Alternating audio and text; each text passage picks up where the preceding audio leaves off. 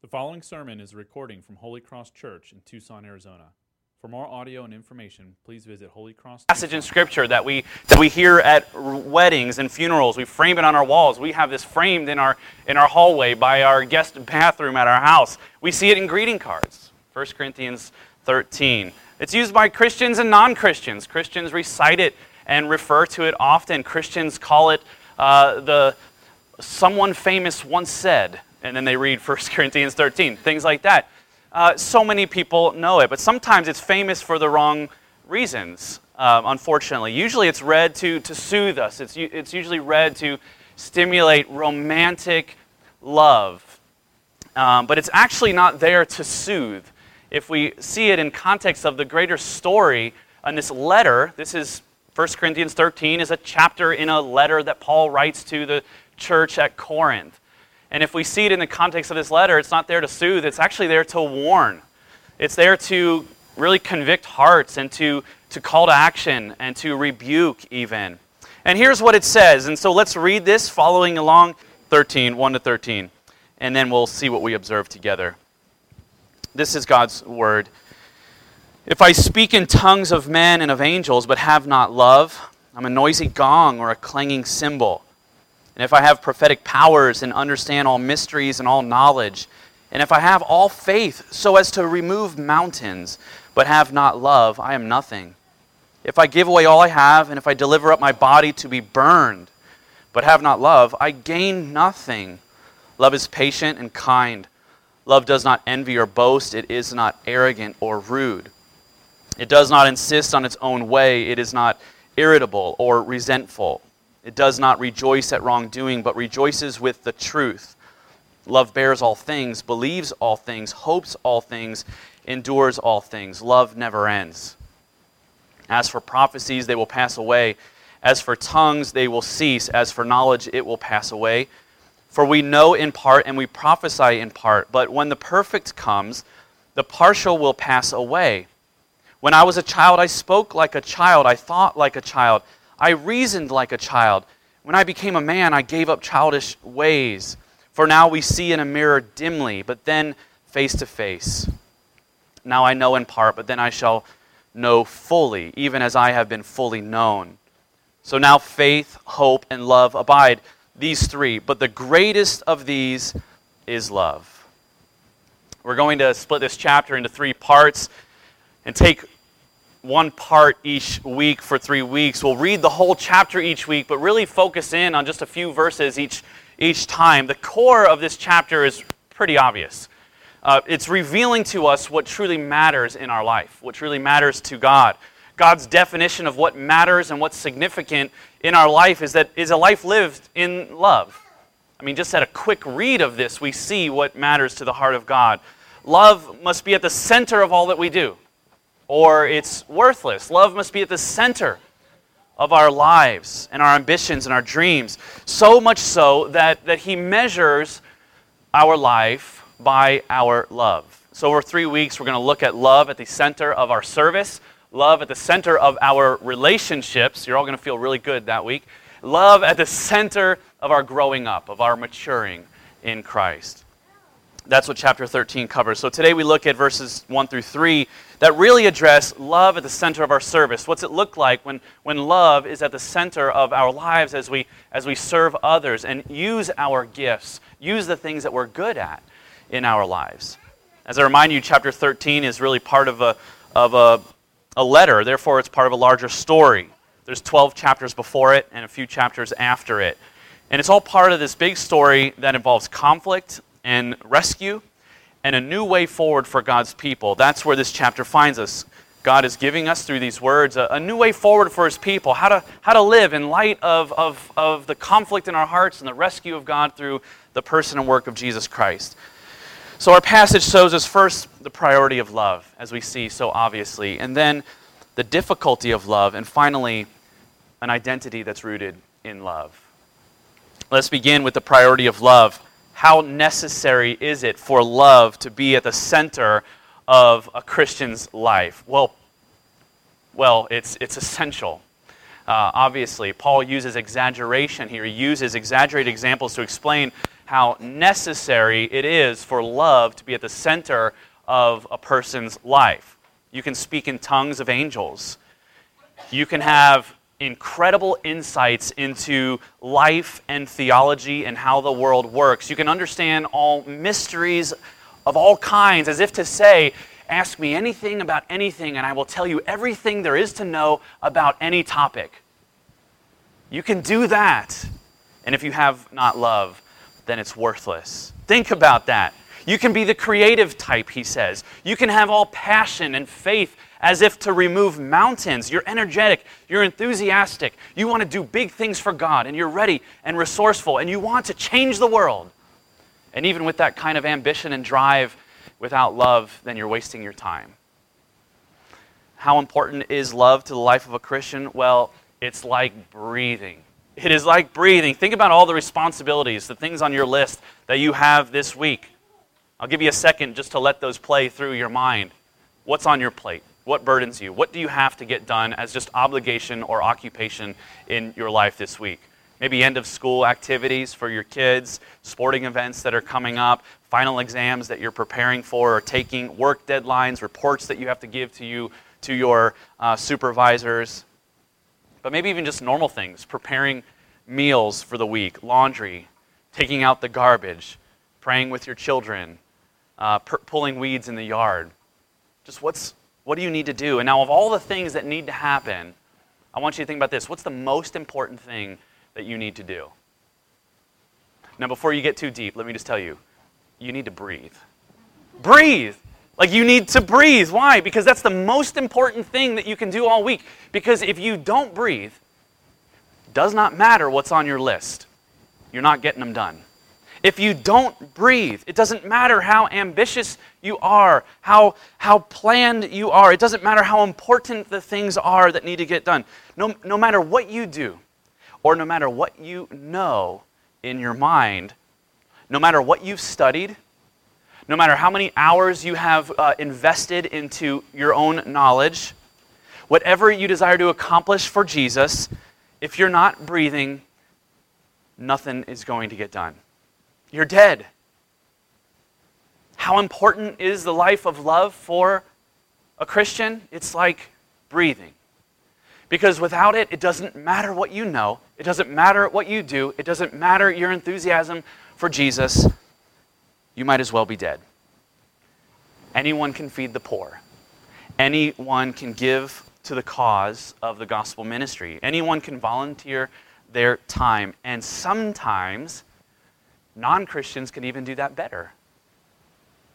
Have you ever noticed that? Sometimes non-Christians can do all of these things better than Christians.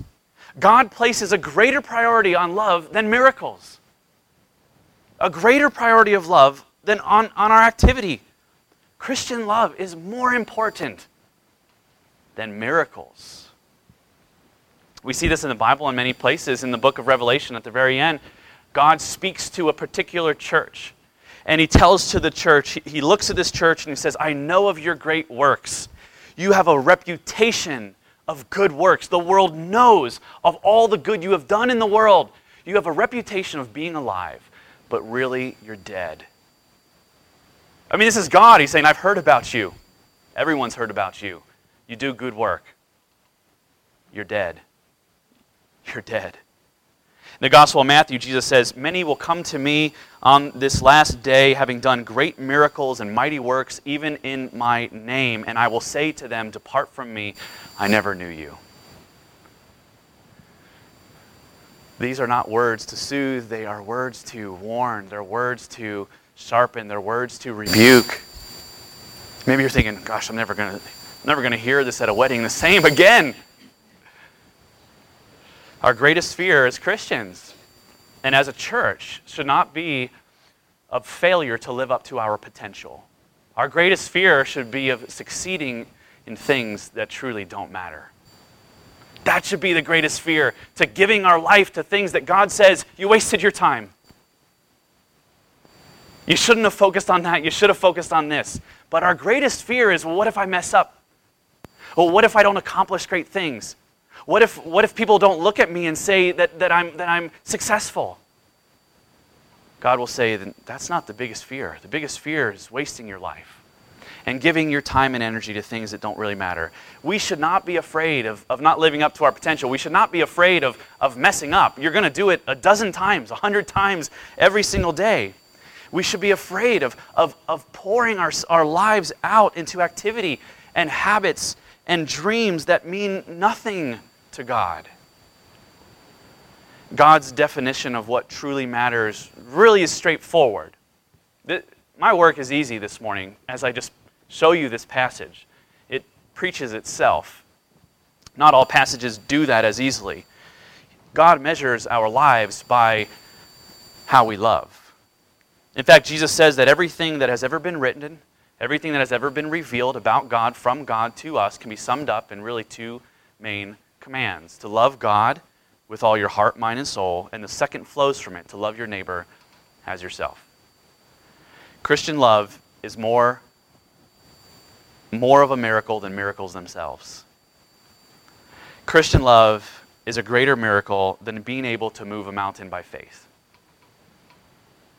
This is what blesses the Lord, more than being able to have a faith that can take a mountain and cause it to fall into the sea. God delights more in our love. So what does it look like? I was afraid you were going to ask. What is love? What is the character of love? Let's move on to this. The character of love. It's the kind of love that God calls us to. But is love just another word for niceness? This is what we need to really wrestle with. Is it just another word for just being nice to people? I mean, imagine if we switch the word love in this passage with the word nice. It sounds the same, really. Let's give it a try. If I speak in tongues of men and angels but am not nice, I'm a noisy gong or clanging cymbal. And if I have prophetic powers or understand all mysteries and all knowledge, and if I have faith as to remove mountains but am not nice, I'm nothing. If I give away all I have and I deliver up my body to be burned but am not nice, I gain nothing. Sounds okay, doesn't it? But there's a problem, clearly. I know a lot of nice people that don't know or love Jesus at all. So what is the difference? Because it seems like we can put nice in there, we could put kind, we can put anything we want in there and says, okay, that's what it means to love. But clearly God is pointing us to something quite different than just a temperament of niceness to people. Because I know plenty of nice people that hate Jesus. I think we assume that if we are nice, people will come to know that we are Christians. And that's doesn't work that way, really. Well, if I'm nice and if I'm kind, then people will come to know Jesus through me. It doesn't work that way because Christian love and niceness are not synonyms.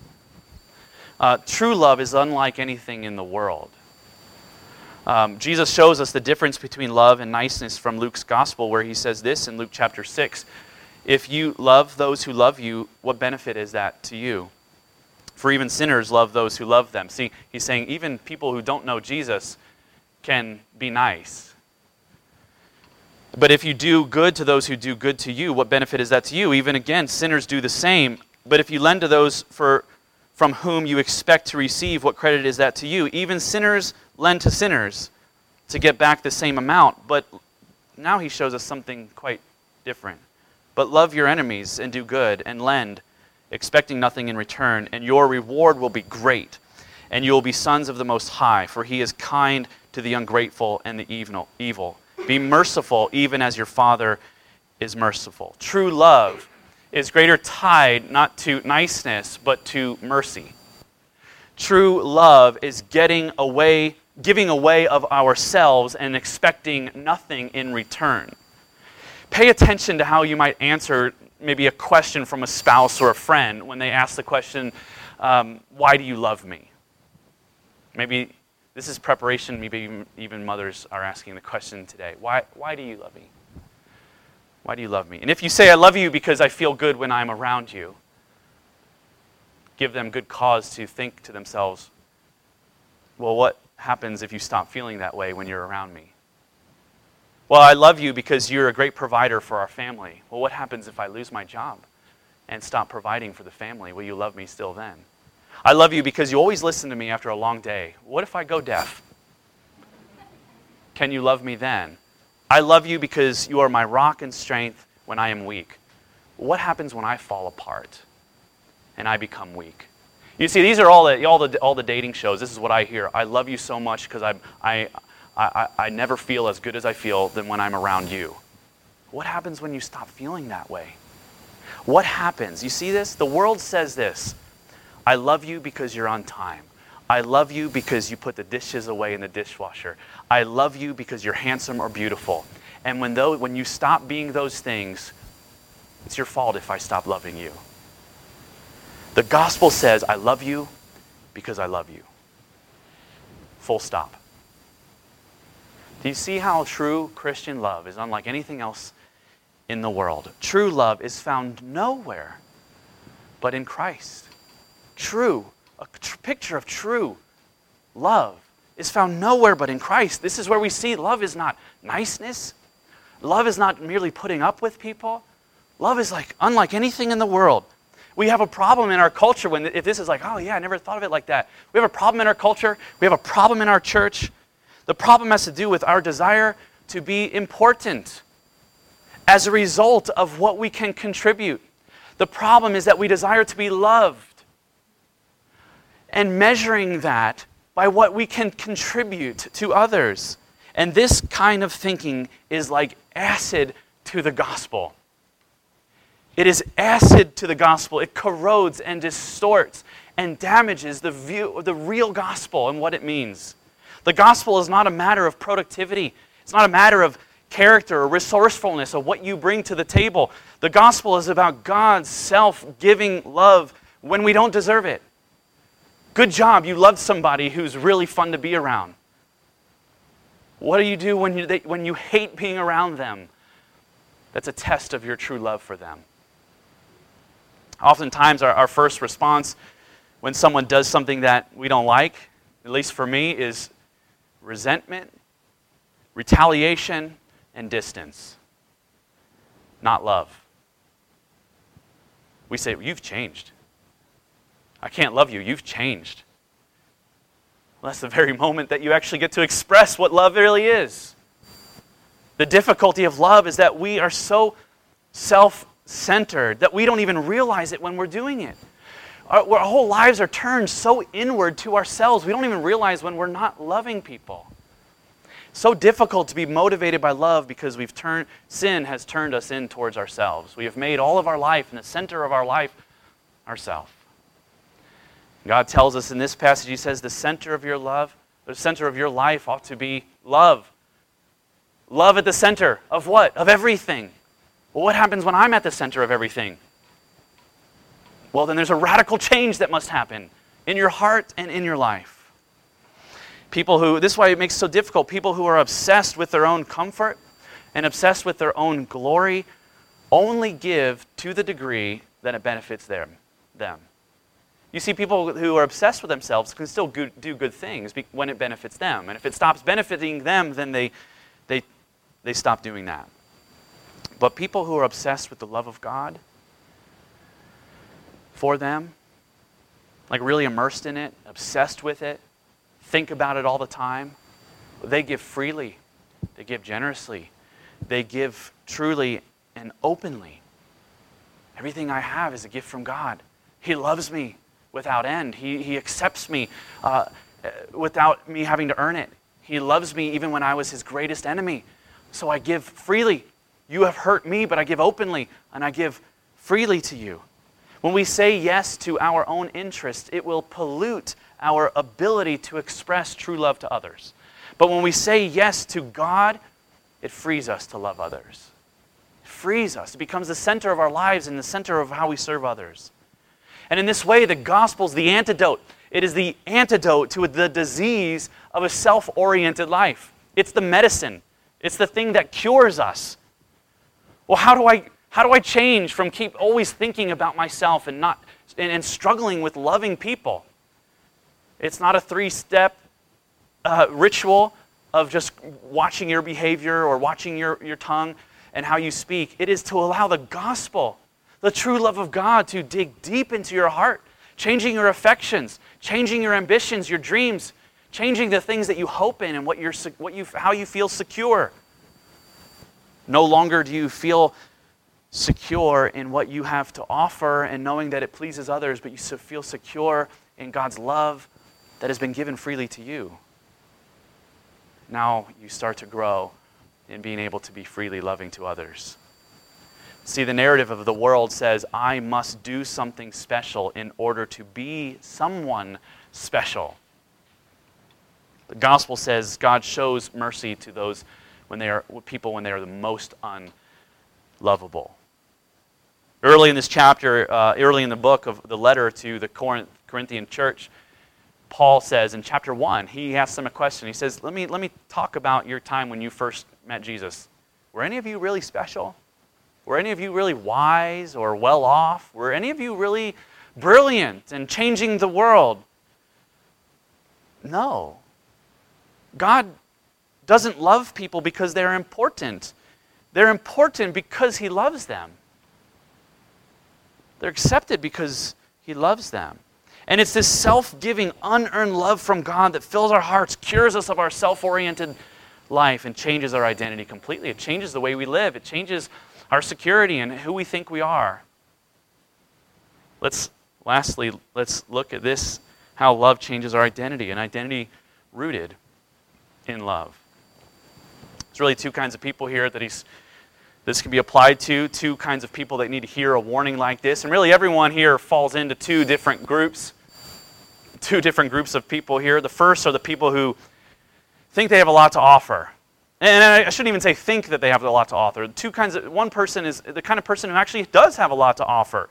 These people are genuinely well gifted, truly well off, truly intelligent, knowledgeable, successful, resourceful, standouts in their field. You have always known, and people have always told you that you are good at what you do. And you have a lot to offer, and you are smart, and you're the go-to. And if there's a problem that needs fixed, people always come to you, and you've always known that about yourself. And these are not bad things. I mean, these are blessings, wonderful, wonderful things. But the warning is here. You can have great gifts, and you can have all these things, and not be a Christian at all. And give your life to things that don't matter at all. And miss out on truly what matters. It's possible to be gifted and smart and committed and generous with your money and powerful in your community and not be a Christian at all and not know the love of God at all. And your heart is truly in bad shape if you measure the genuineness of your Christian faith by what you have to offer God and others. Truly bad shape. That's what Paul is rebuking here. Think about how you feel when someone doesn't include you. You maybe feel a great injustice has been done because you have a great deal to offer and no one asked you to help. If you give input and people ignore you and don't take your input, well, that's because they're idiots, right? You think, well, they don't know what they're doing. Well, fine. You can come back and say, I'm sorry. You think the world would work better if people just listened to what I had to say. The world would work better if people were more like me. The world could use more people like me. And you feel this way because you ultimately believe that your goodness is rooted in your good and usefulness to others. That's your identity. It's rooted in pride. It's rooted in what you have to offer. It leads to jealousy. It leads to bitterness. It leads to hurt feelings. It leads to anger.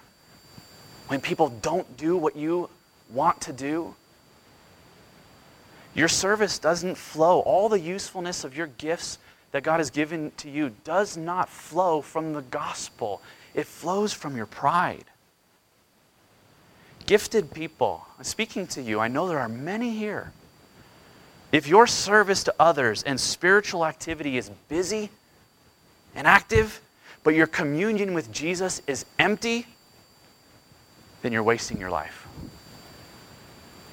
You're wasting your life. Paul says you're like a noisy gong Now, this isn't by accident. He's talking about the culture at the time. These pagan people would come into the city center, and as they began their worship to God, they would bang the gong or clash cymbals together to get God's attention.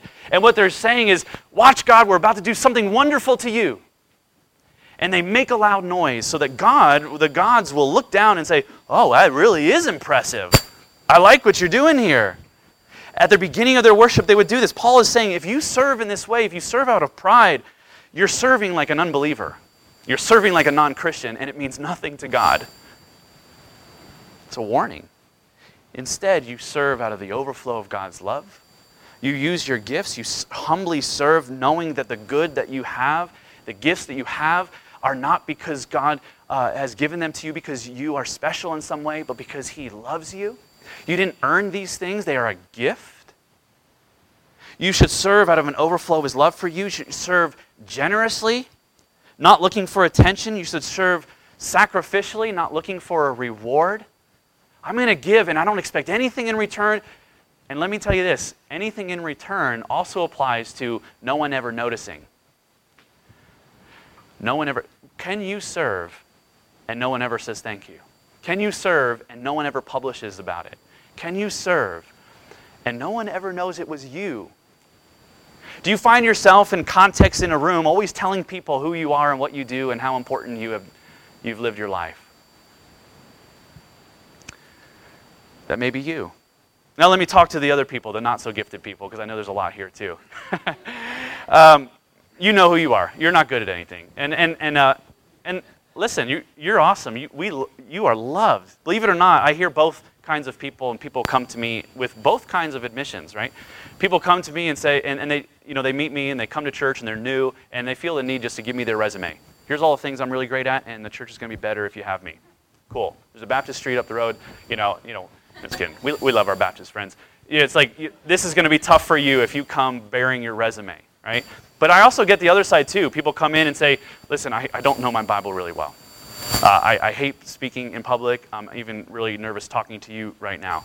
I don't stand out in groups. I don't know my Bible. I just found out that Moses wasn't Jesus' dad. Things are all new to me, right? So I'm learning things. I don't feel gifted at all. I get people saying this sort of thing all the time.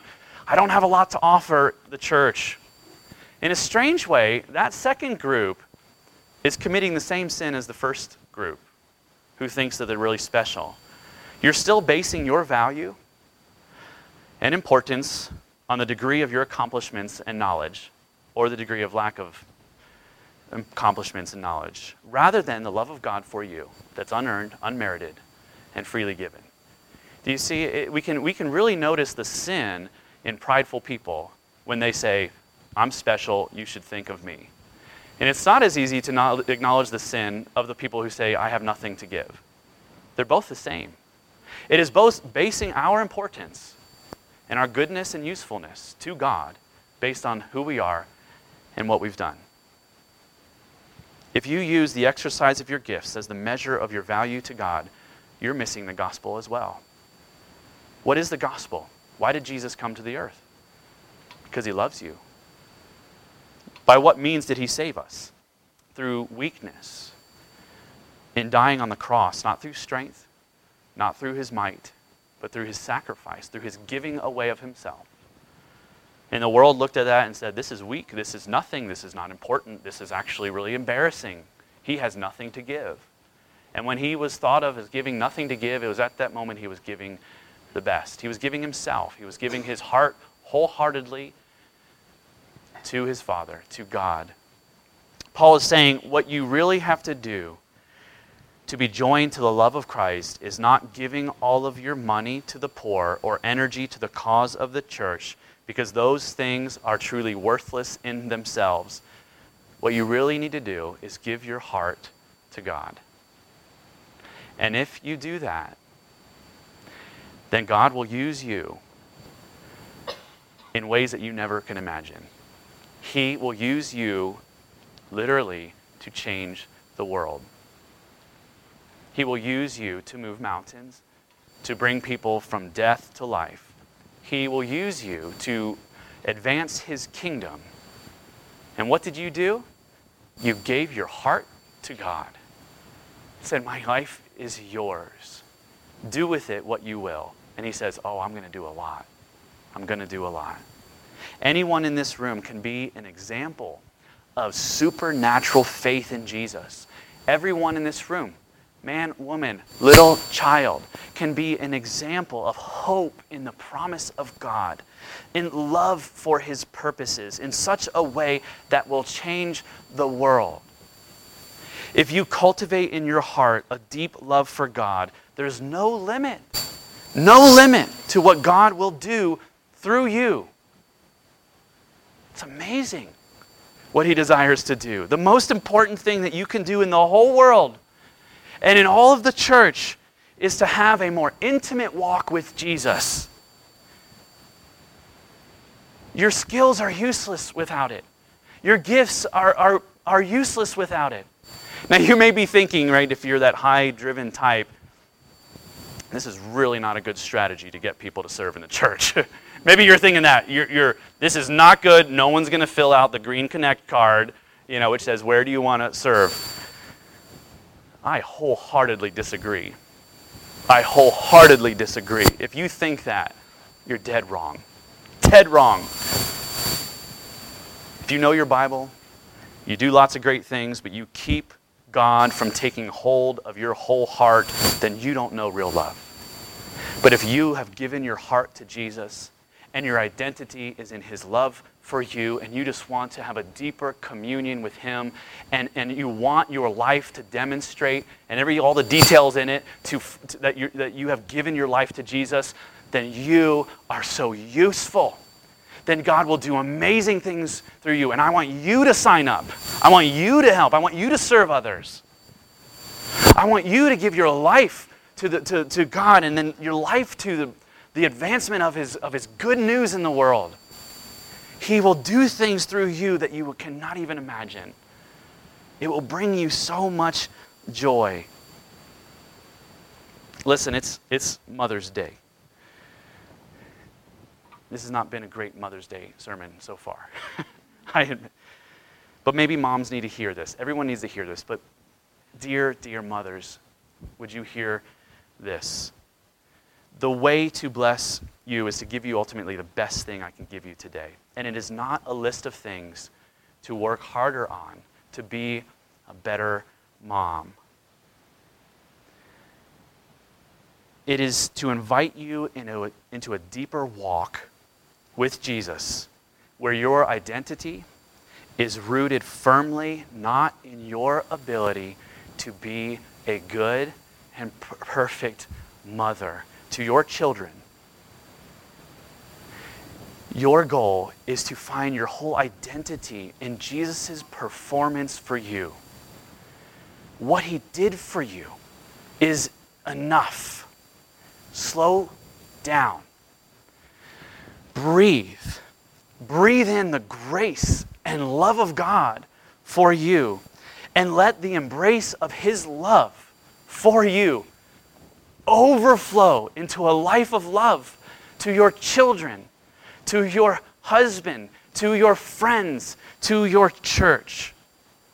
A mother who cultivates a heart that rests in the love of Jesus and delights in his love for you, you will do much more for your children than a mom who serves on every PTO committee and has a perfectly imbalanced, healthy meal waiting for them every morning and neatly pressed clothes by their bedside every day. The economics in God's kingdom are not the economics of this world. It's upside down. You will do far more for your children by just loving Jesus and letting that overflow into love for them. It's the greatest miracle. Love is the greatest miracle. It's the greatest investment, and it has the greatest return. This is good news. Breathe in his love and enjoy the process of being made more into his image. Let's pray.